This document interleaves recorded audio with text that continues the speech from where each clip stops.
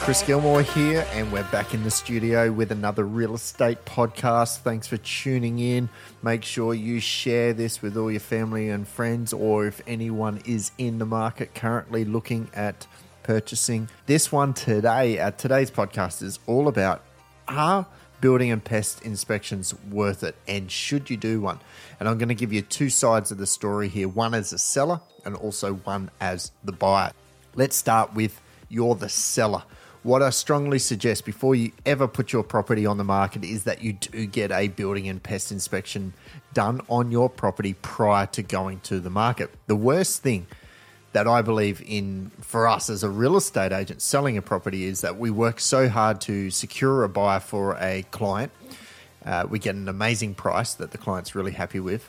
Then 7 days later, the building and pest inspector comes through and then finds a lot of problems with the property. And then the buyer wants to renegotiate. And, we've just spent maybe, a considerable amount of time trying to get that price to where the sellers want to sell, for only the buyer to come back and then ask for a whopping amount off the price. And it can cause a lot of conjecture between the seller and the buyer, because when a buyer does a building and pest and there's issues found, there's really three options that you really only have as a seller. The first one is that the buyer will terminate and you've lost the buyer. Simple. Number two is that the buyer can come back and ask for those issues to be rectified. So you as a seller, you need to get that done prior to when the buyer moves in. Or the third one is that you reduce the price at an agreed amount. Now, if you ever go down option number three, okay, the buyer is generally going to ask for a much larger number than what is actually going to cost for the seller to actually repair all of those items. Like we've seen it multiple times, where a buyer comes back and says, look, I'd like $10,000 price reduction. We get it all done for $1,500. So there is going to be that. But that's always going to be the easiest option, is just do a price reduction and then bang, it's done. And then the buyer takes all the risk. Buyer takes the property as is. You don't have to do any work. Now, if you're going to do the work, which is option number two as a seller, then the buyer has to be satisfied with that. The buyer will then also want receipts and warranties, so you're going to have to get it professionally done. So you can't do the home handyman job and fix-ups as well. So look, you've got options, but as a seller, I strongly suggest when you go to the market, get a building and pest done prior. So you're going to find and get all these items identified, because you might think you've got the perfect home. It looks structurally sound, but you just don't know what's going inside the walls. There could be termites. There could be moisture. We've seen 3-year-old properties have a water leak inside the wall and the owners just never noticed. And that can be a massive job because, one, it does two things. It can attract termites, which is going to give it a really bad score in the building and pest report, but also, two, just the damage that it can be done over time. I always recommend to our sellers, pay the $450. It's roughly between $450 to $550 to get a building and pest inspection done on your property. But it could save you $10,000. It could save you from losing a buyer. So it is the number one thing that I'll always suggest to sellers is get a building and pest done before you even go to the market. When you get that report, fix up the issues or the items that you think are going to come up as majors with a buyer. We've seen time and time before when there's how a building and pest report is done. There's going to be majors and then there's minors. You can generally talk a buyer around the minors and just say, look, it's wear and tear, and that's, it's not a brand new property, but it's the majors where the buyers are really going to look at it. Now, the big thing to also remember with a building and pest, again, this is purely just from experience. You could have the same house, have one inspector come through the property, rip it to shreds and say that it's almost going to fall over and it needs, demolishing. And then you could sell it to another buyer the very next day and get a complete different building and pest inspector through the property. And they say it's a great home, no major issues. Says to the buyer, you've purchased a great home. Building and pests really do come down to opinions and matter of opinions and where or how a buyer will rate an issue. So for some people, some cracked tiles on the roof, not a major issue. For some other buyers, could be a major issue. It's going to cause more water leaks, which then, obviously the ceiling's then going to sag and then collapse while they're sleeping in the bed. So everyone's going to have different things and different views on what is a major and what is a minor. So how we get through our building and pest is when we get the building and pest done and the buyer comes back and says, look, here's a list of 1, 2, 3, 11 items. We'll always go back to our buyer and say, look, what are the deal breakers of the 11 items? What are the deal breakers? So I can go back to the seller and say, hey, look, can we work on and getting these done or a price reduction in this regard? Okay. So that's how we try and to get through it and maneuver and get the buyer into a position, because the last thing that you want to do is have a buyer that has got their finance approved and then everything is just pending on, maybe some cracked roof tiles, needs some silicone in the bathroom and around the tap to stop any water and moisture. Yeah, there could be something with a patio or some wood rot. There could be some gardens up against the brickwork. So what is majors and what are minors, and then how can we keep this all together? Because you've got finance approved, we just need to get the building and pest through, and then where you're sold. So there is a lot of work behind the scenes that real estate agents will do in order to coach through and to talk through with the buyer to keep the deal continuing on for our sellers.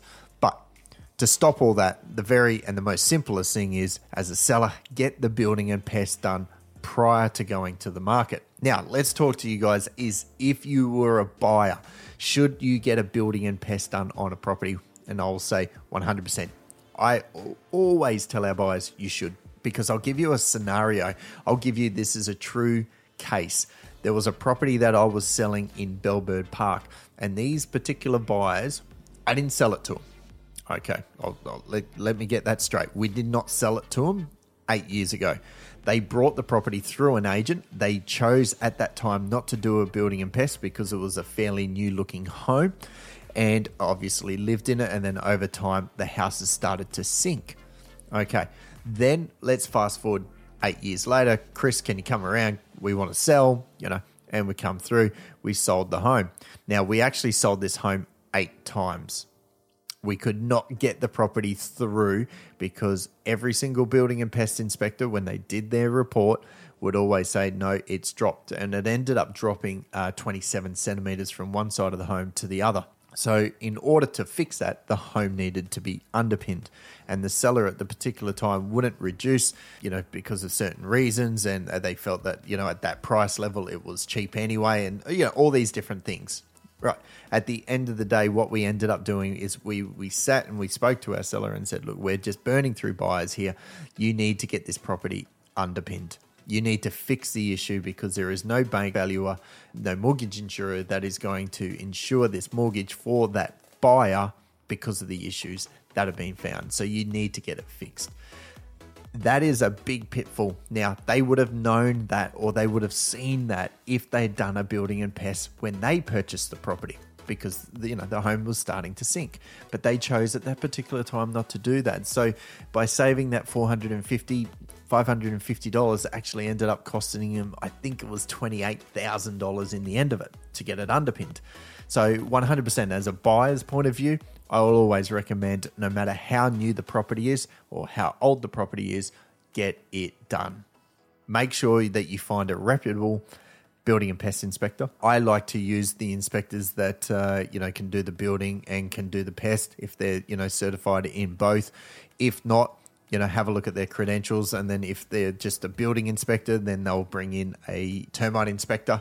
That's their side. So, but as a buyer, what should you do if there are major issues found? It comes down to a matter of opinion. It comes down to whether you still want to purchase the home, because no home passes or fails a building inspector. I always hear, a buyer comes to me and said, oh, we had this property under contract, but it failed building and pest. Well, no home fails and no home passes. It was you just weren't satisfied with that report, so you chose not to purchase the property. What are some of the things you should look for? The 3 majors are structural, moisture, and termites. If it's any of those 3, then you really do want to renegotiate or rethink about the home that you're purchasing. If it is not structural, it's fixable and it's going to probably be cosmetic and quite cheap. If there's no moisture, fantastic. That means that there's no water leaks through the home, so your home's pretty safe. And if there's been no termites found, then even better. But they are the 3 majors that you should look for. I'll repeat that. Structural, moisture, termites. Everything else is going to be cosmetic. Everything else is going to be wear and tear. So it will just come down to a matter of opinion. You're going to get your list of your majors. You're going to get your list of your minors. Have a talk to your real estate agent. It's because they're the people in the middle of the deal, and they will try and keep everything nice and smooth running for you.